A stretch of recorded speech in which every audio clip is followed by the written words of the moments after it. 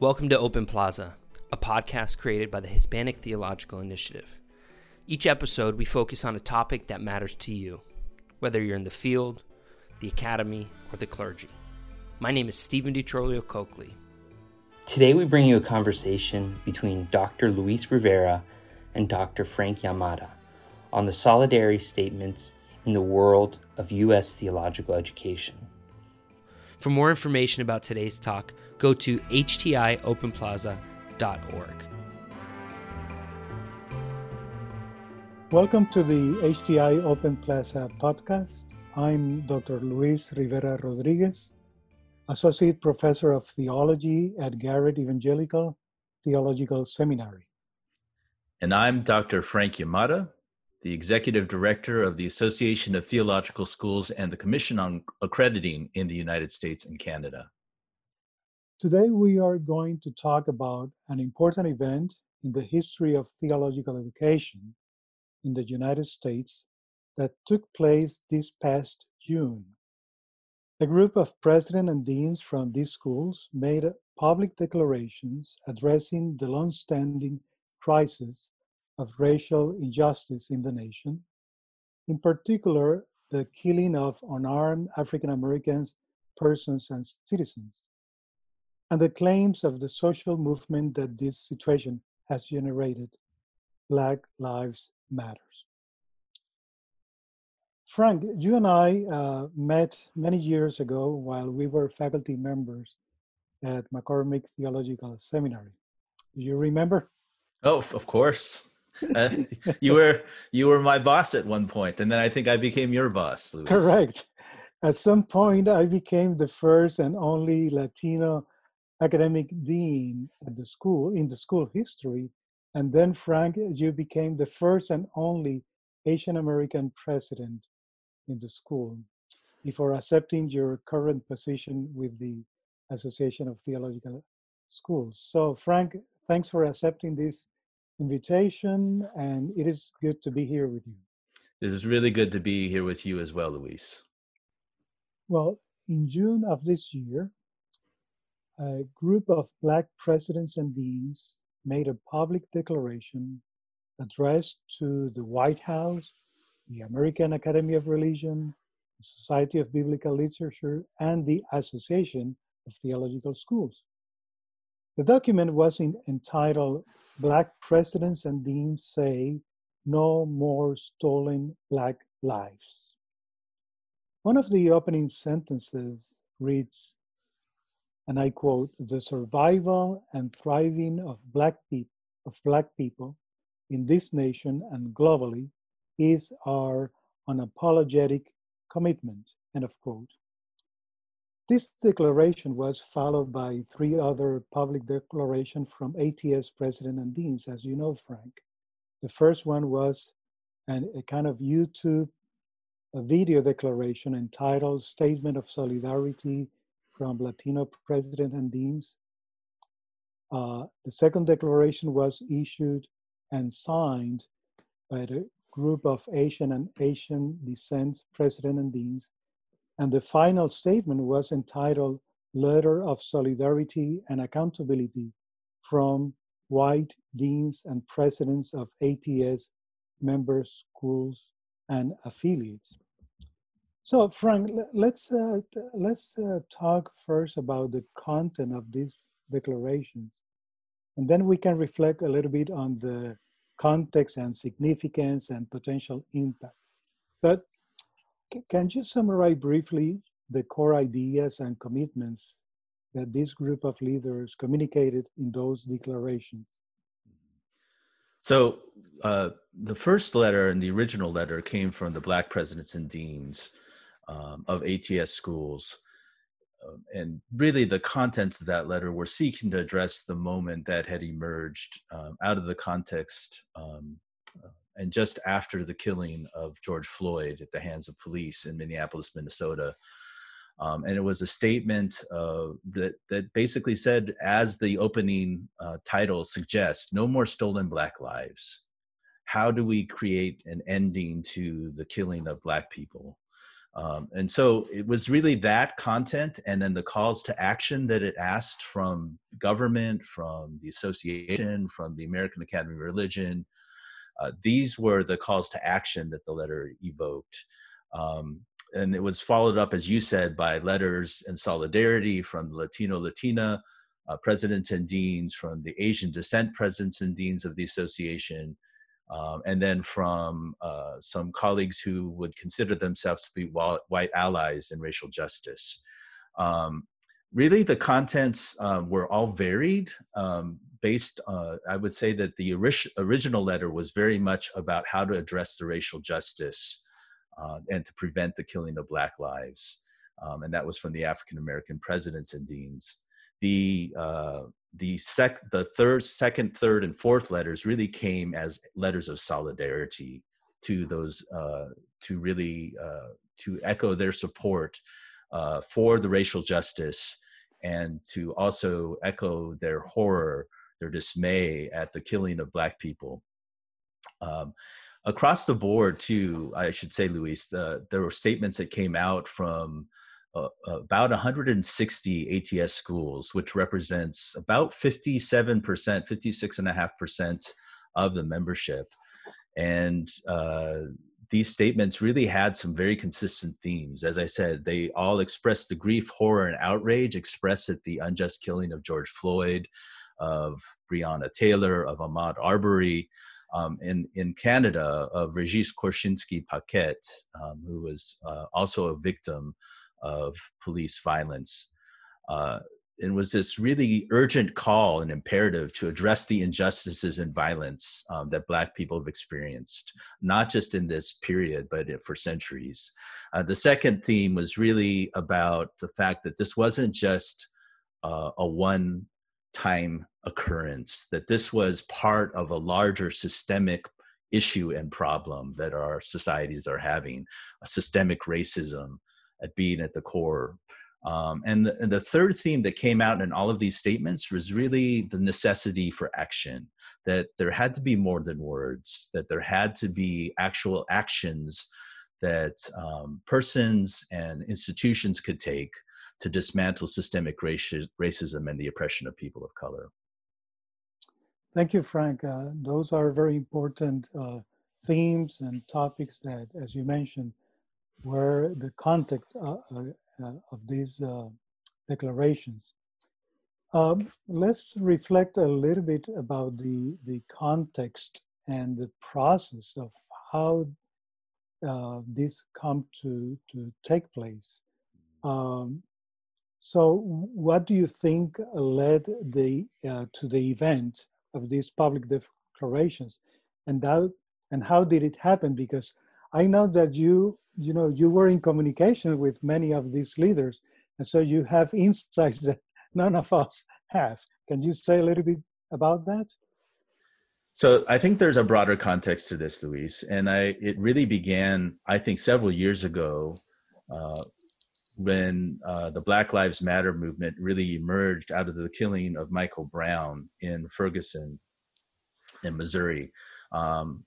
In the wake of those, again, a series of killings that happened in 2014, there were a group of African-American deans and presidents who issued an open letter to the association and asked for schools to commit to some forms of racial justice from their own positions.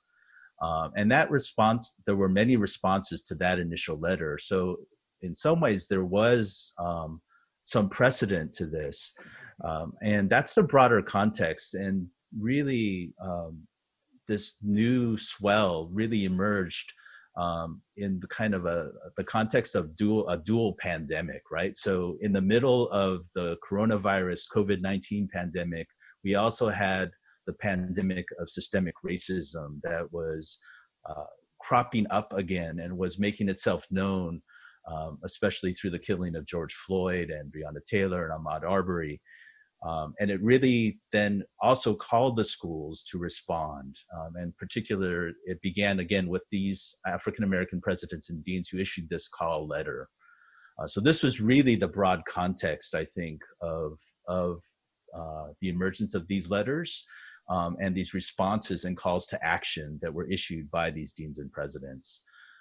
So certainly there's a much broader context. You may also recall that we were both, I think, at McCormick at the time when in 2014, what happened in Ferguson, Missouri happened, and we began to think about what this meant for our work at McCormick and in theological education as we were forming men and women to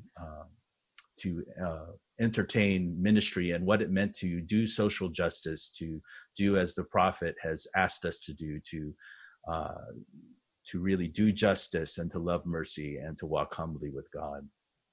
Yeah, I agree with you, Frank, that there is a larger context to that, historical context to it. And, as you mentioned that, I was thinking about, the long-standing and prevailing socioeconomic and political conditions that have created, these systems of harmful inequalities affecting in disproportionate ways minoritized ethnic racial communities, the long-standing and persistent resilience and courage of these communities to challenge and confront these conditions. And one of the ways they have done this is by creating social movements to defend themselves and to negotiate new conditions to address their needs and aspirations as citizens of this country. And then the unfortunate and immoral conditions of created, as you mentioned, by the systemic white racism and supremacy, and the kind of cycles of public protest that surface again and again, as calls for again to critique and transform these conditions. And as we know, most recently, the larger social movement of Black Lives Matters has been joined by national and voices across the spectrums of areas and professions. For example, in civil society, for example, civic groups, people in sports, artists, commercial companies, political leaders, professional associations, youth groups, and in higher education, we have seen also faculty and administrators making public declarations about these conditions, so that in this sense, the theological voices are part of that larger scenario of people confronting and critiquing and trying to search for some ways to transform this national crisis that is affecting all of us in different ways. That's right, Luis. I mean, this is really what not just theological schools and theological institutions, but communities of faith were really called to do. It is part of most religions' DNA, and certainly within the Christian tradition, the notion of being able to seek justice and to call for justice when justice is wanting. And that's what we see happening, both in the protests that have emerged, but also the calls for action and calls for change and justice. Really has energized certain faith communities to respond within their tradition to these calls for justice. Mm-hmm. So, Frank, what takes place in the life and work of ATS that allows this group of leaders to make this kind of public declarations? What do you think? So, first of all, I should say that not all ATS is a very broad and diverse set of theological schools that come from many different ecclesial traditions. Roman Catholic Orthodox, mainline Protestant, evangelical Protestant, and one Jewish school. We have one Jewish member in the ATS. Each of these schools is going to come to the topic of social justice and racial justice in very different kinds of ways. And also because these schools have very different ways of doing governance and who speaks on behalf of whom, it means that public declarations are handled in very different kinds of ways. There are some schools that where it will be a bishop who makes an announcement for the whole diocese, for example, or there will maybe some folks who, some leaders within the church who make declarations on behalf of their church. In some cases, it's more of a denominational body or a regional body. And in some cases, the schools really have their own individual ways to be able to speak truth to power by crafting and declaring their own statements to the public. So each schools respond in very different ways based on how they're set up in terms of their governance, but also their traditions. Mm-hmm. You know, Frank, as you know, I'm writing or doing research and writing a book on the experience of Latinos in graduate theological education. And, you know, these declarations reminded me several things. One is that, you know, it was back in the late 60s and early 70s when the ATS opened itself to acknowledge and engage the needs and interests for theological education among racial ethnic people and churches.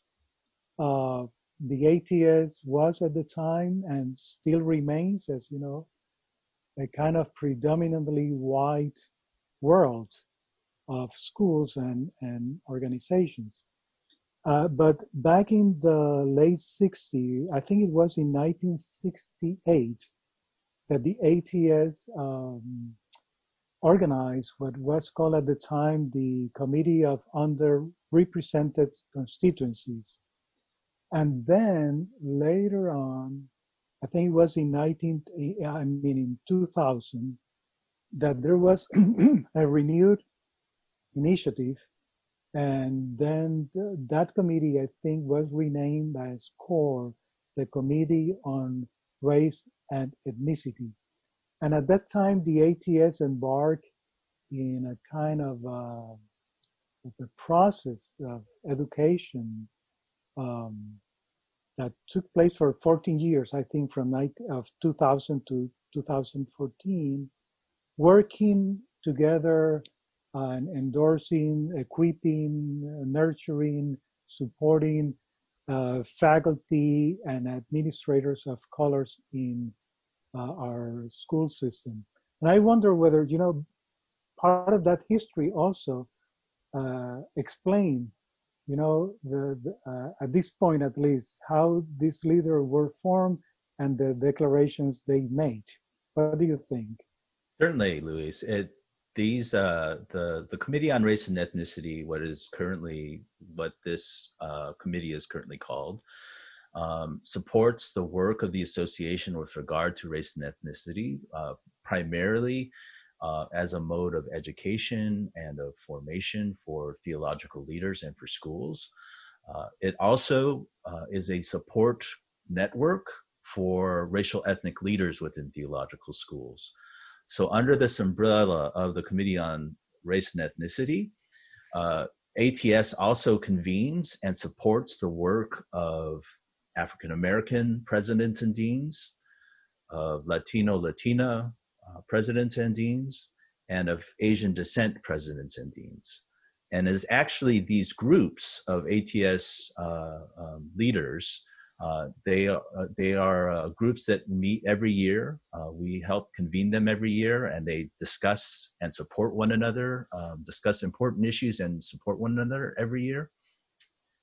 It is from these groups where these statements, statements of solidarity emerged from the Latino or the Latinx deans and presidents, and from the Asian descent presidents as well. These were the groups that we had convened under the larger umbrella of CORE. And it was actually the African American presidents and deans who adopted what was originally a public statement with a number of signatories, and adapted that original African American statement, or that statement from Black presidents and deans, as their own statement, because there were many people within that group who were part of the original signatories.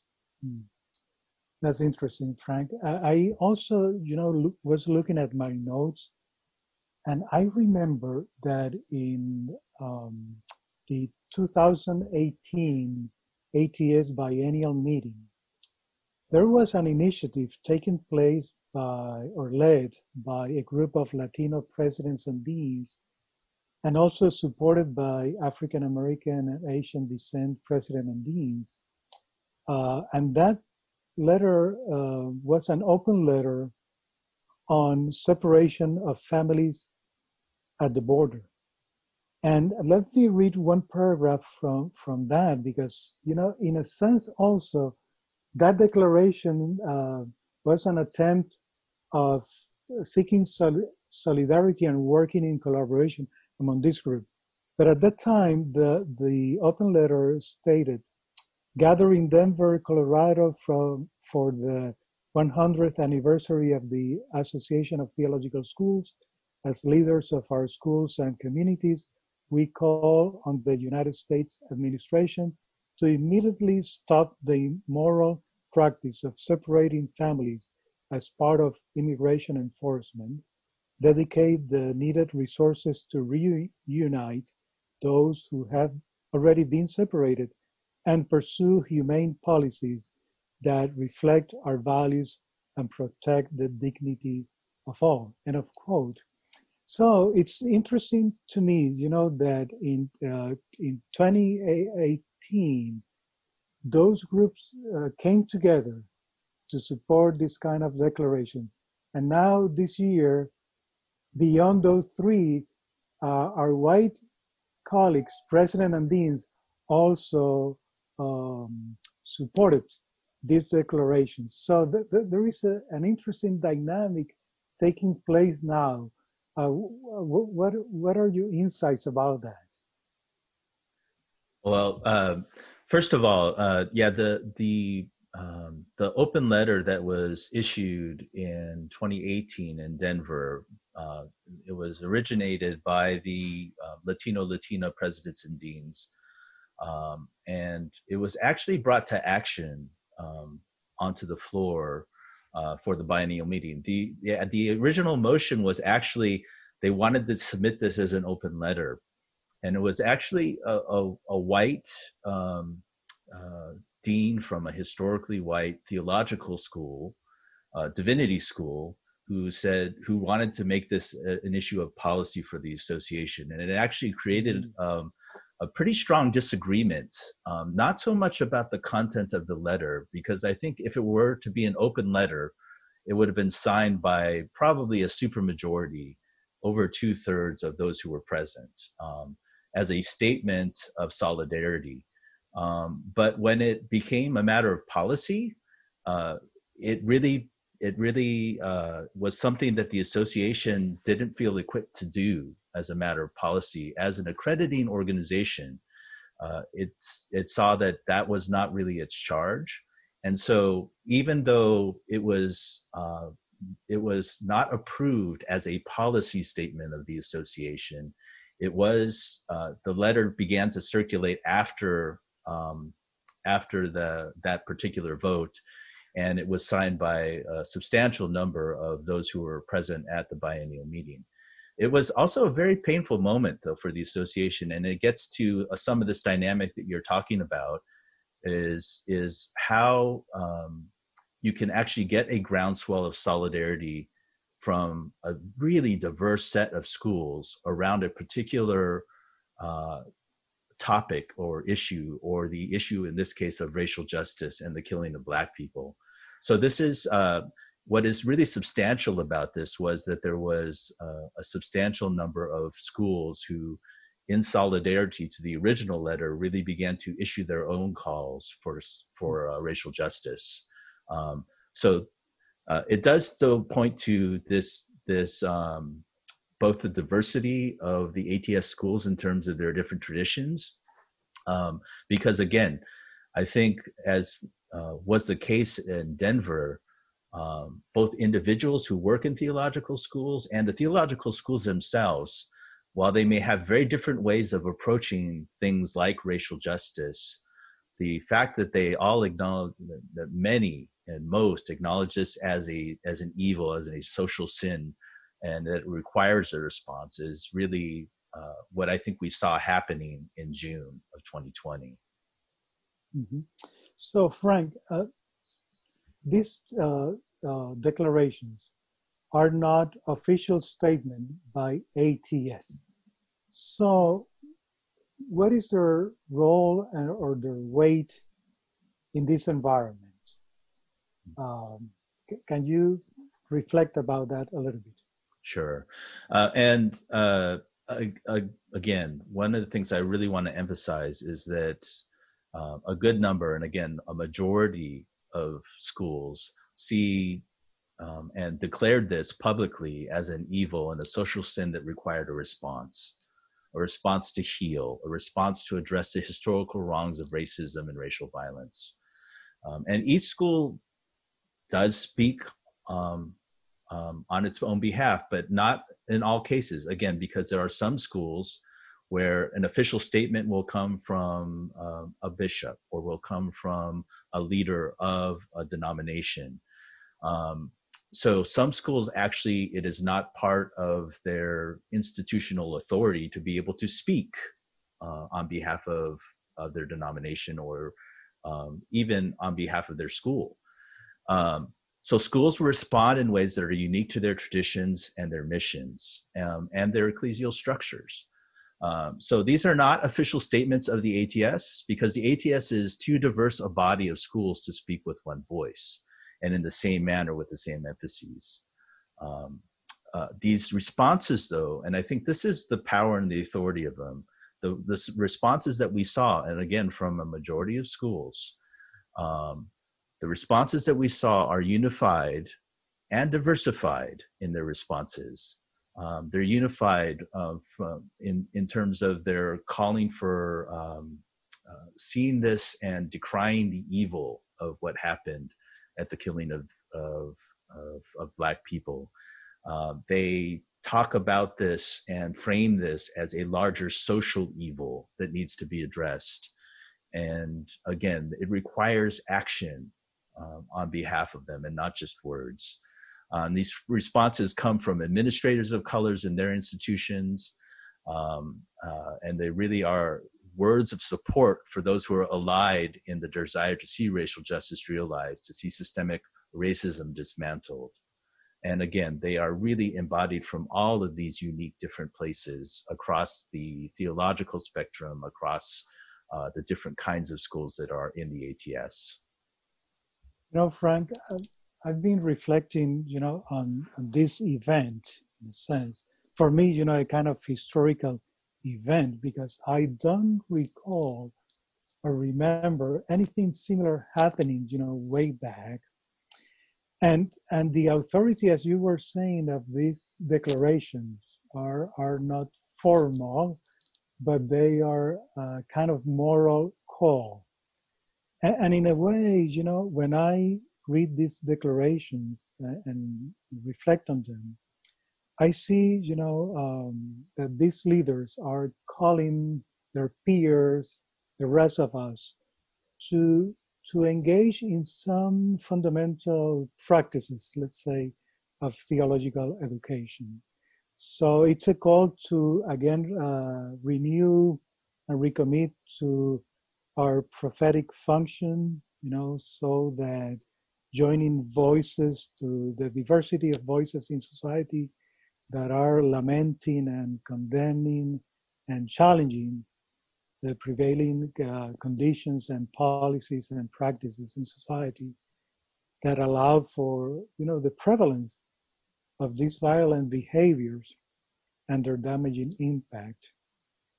It's also a call and a commitment to the pastoral function of the church and its leaders to accompany people and communities in crisis, in struggle, is right, and to bring to them resources for healing and empowerment to resist and to, continue working to our fullness of life And the other two things that I've been thinking about is that these are calls to, again, renew our commitment to our pedagogical function. That is to say, to rethink how is it that we're going to teach and contribute to the formation of religious leaders in time like this, so that they develop the knowledge and skills to engage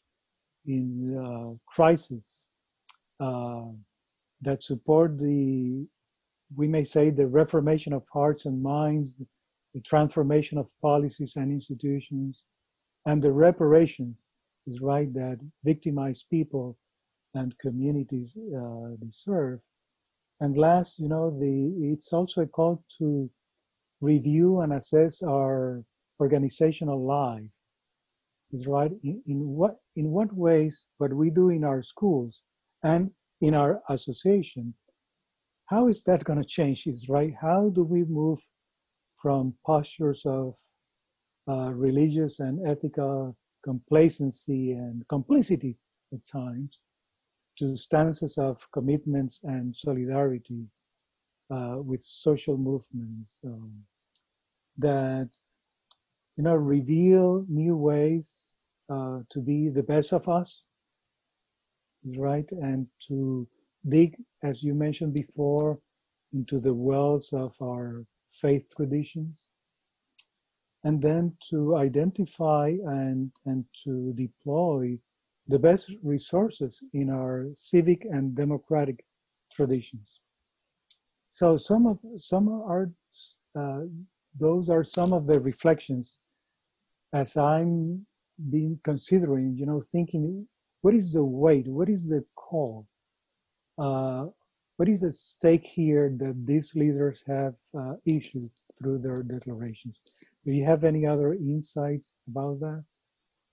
No, I think what you shared is brilliant, Luis, and it also shows you to be the both the leader, former academic dean, and vice president of academic affairs of 2 theological schools, who are thinking about the formation of leaders for such a time as this, right? It just reminds me of, I often remember thinking when I was a seminary student at a Presbyterian seminary in Princeton, New Jersey, thinking, I wish that I could have been a seminary student during the civil rights movement, because that would have contributed so much to my formation of who I was, right? And I think in many respects, though this is very much there have been renewed emphases on protests and the role of protests in these movements, and I think that this moment is defining in very different kinds of ways the current seminary students and the leaders that they will become for the church and for society.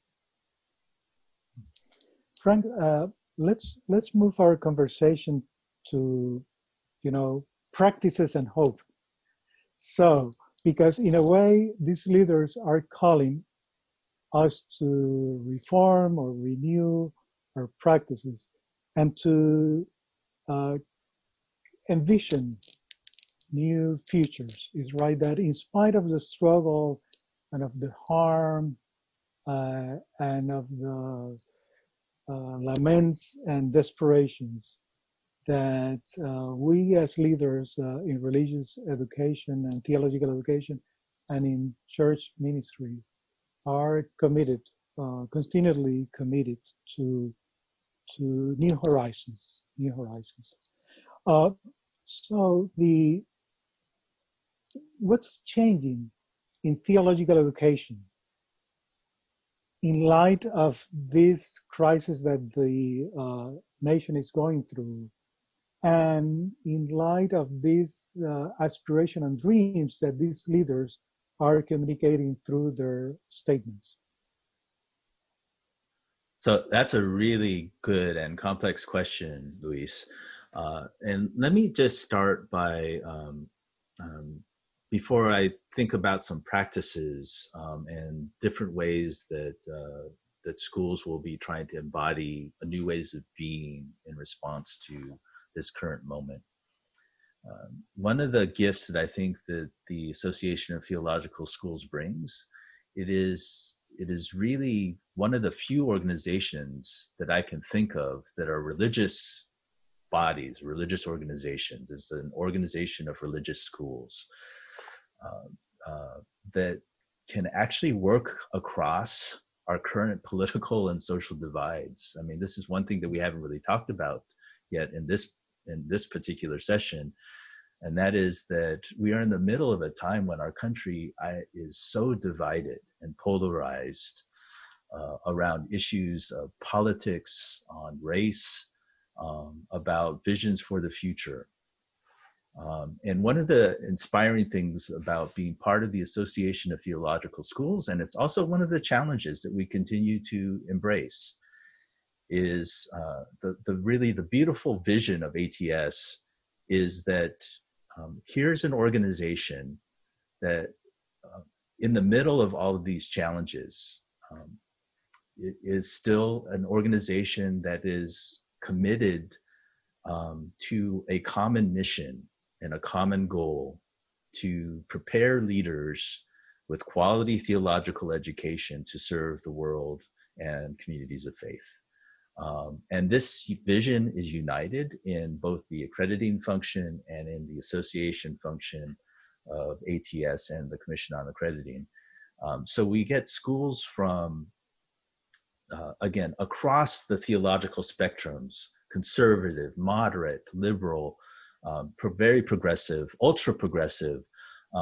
We get traditions from all of the different ecclesial families. I mentioned Roman Catholic, Orthodox, mainline Protestant, evangelical Protestant. These are groups that cannot agree on current issues that are in front of us in terms of politics and society today. And yet this is a place in which people will actually work together toward a common good and a common goal. And I think that provides great hope. Now, on the topic of racial justice and dismantling systemic racism, there is a good number of schools that are going to develop policies. They are going to continue to issue statements. They are going to revise curricula. They are going to engage in practices like workshops and building intercultural capacities or anti-racist practices and policies.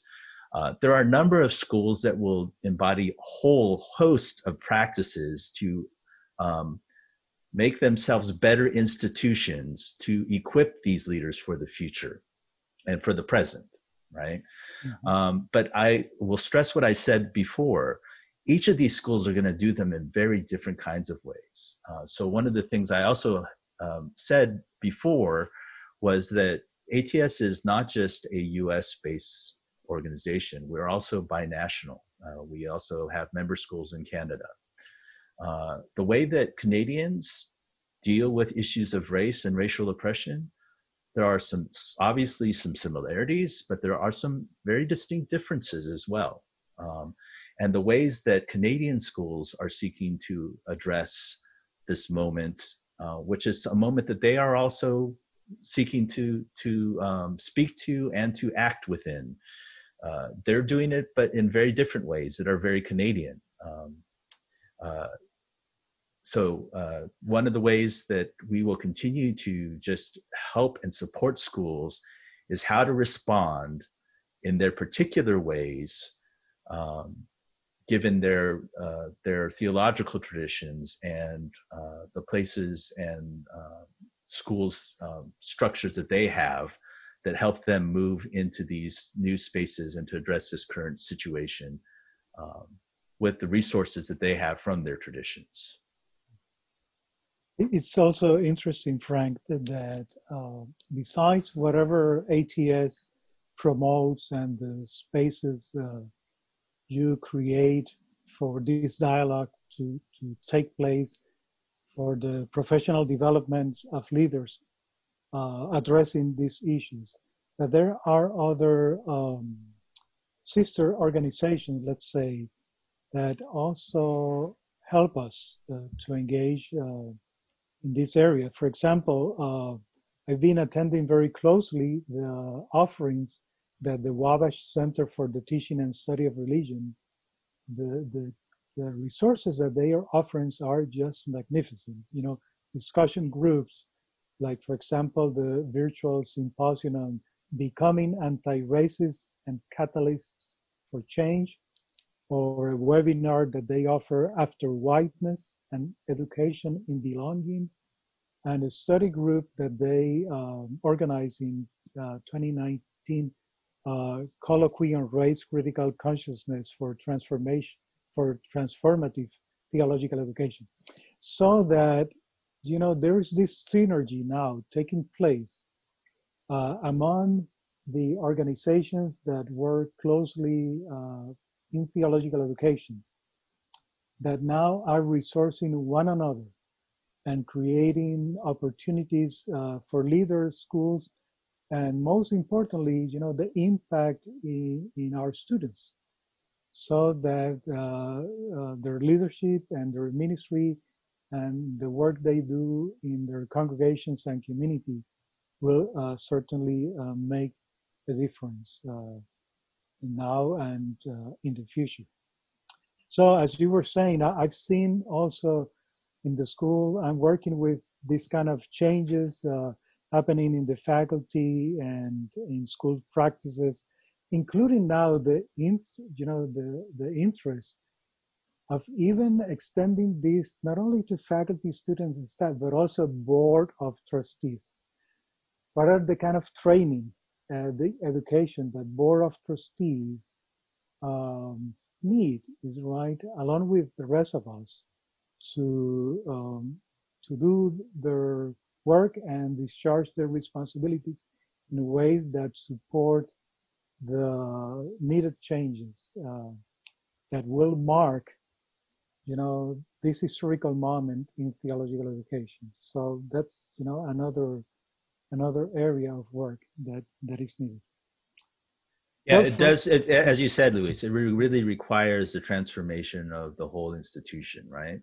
Mm-hmm. And that's, again, very fortunately, this is, again, one of the things that we have to do as both a membership organization, a membership of member schools, and as an accrediting agency at ATS and the Commission on Accrediting, is that, you know, it's very difficult to legislate this moment through a set of accrediting standards. But what we can do is point to principles within the standards. For example, how a school can better, with integrity, do its mission to serve diverse publics and to enhance the diversity that is present within their school. And that is one of the ways through which, for example, as you talked about, it is part of what makes quality theological education when board, administrators, faculty, and students are equipped to embody and to enact that mission for the school in the best possible ways. And again, in the school that we were at McCormick, it would have been very much on how we commit to dismantling white supremacy. It would have been very much committed to how we empower and celebrate the lives of Black people. Of course, how we create situations that would minimize the effects of systemic racism that lead to the killing of Black people, but on the positive side, create places where people of color can thrive. That's part of what it would mean within our accrediting standards to talk about institutional integrity. And that's how it would have been embodied in a school like McCormick's. Frank, thank you very much for sharing with me in this conversation. I have enjoyed immensely, and I wish you the best in your leadership role in the world of graduate theological education. Thank you, Luis. And I look forward to seeing and reading your research that you're writing on. It was such a pleasure to catch a glimpse of it this afternoon. Certainly.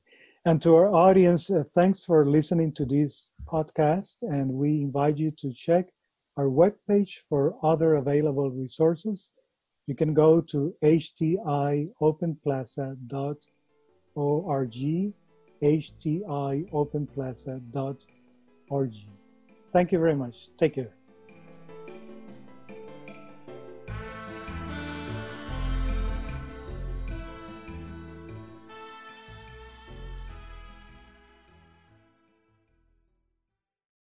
The Hispanic Theological Initiative provides these podcasts as a public service.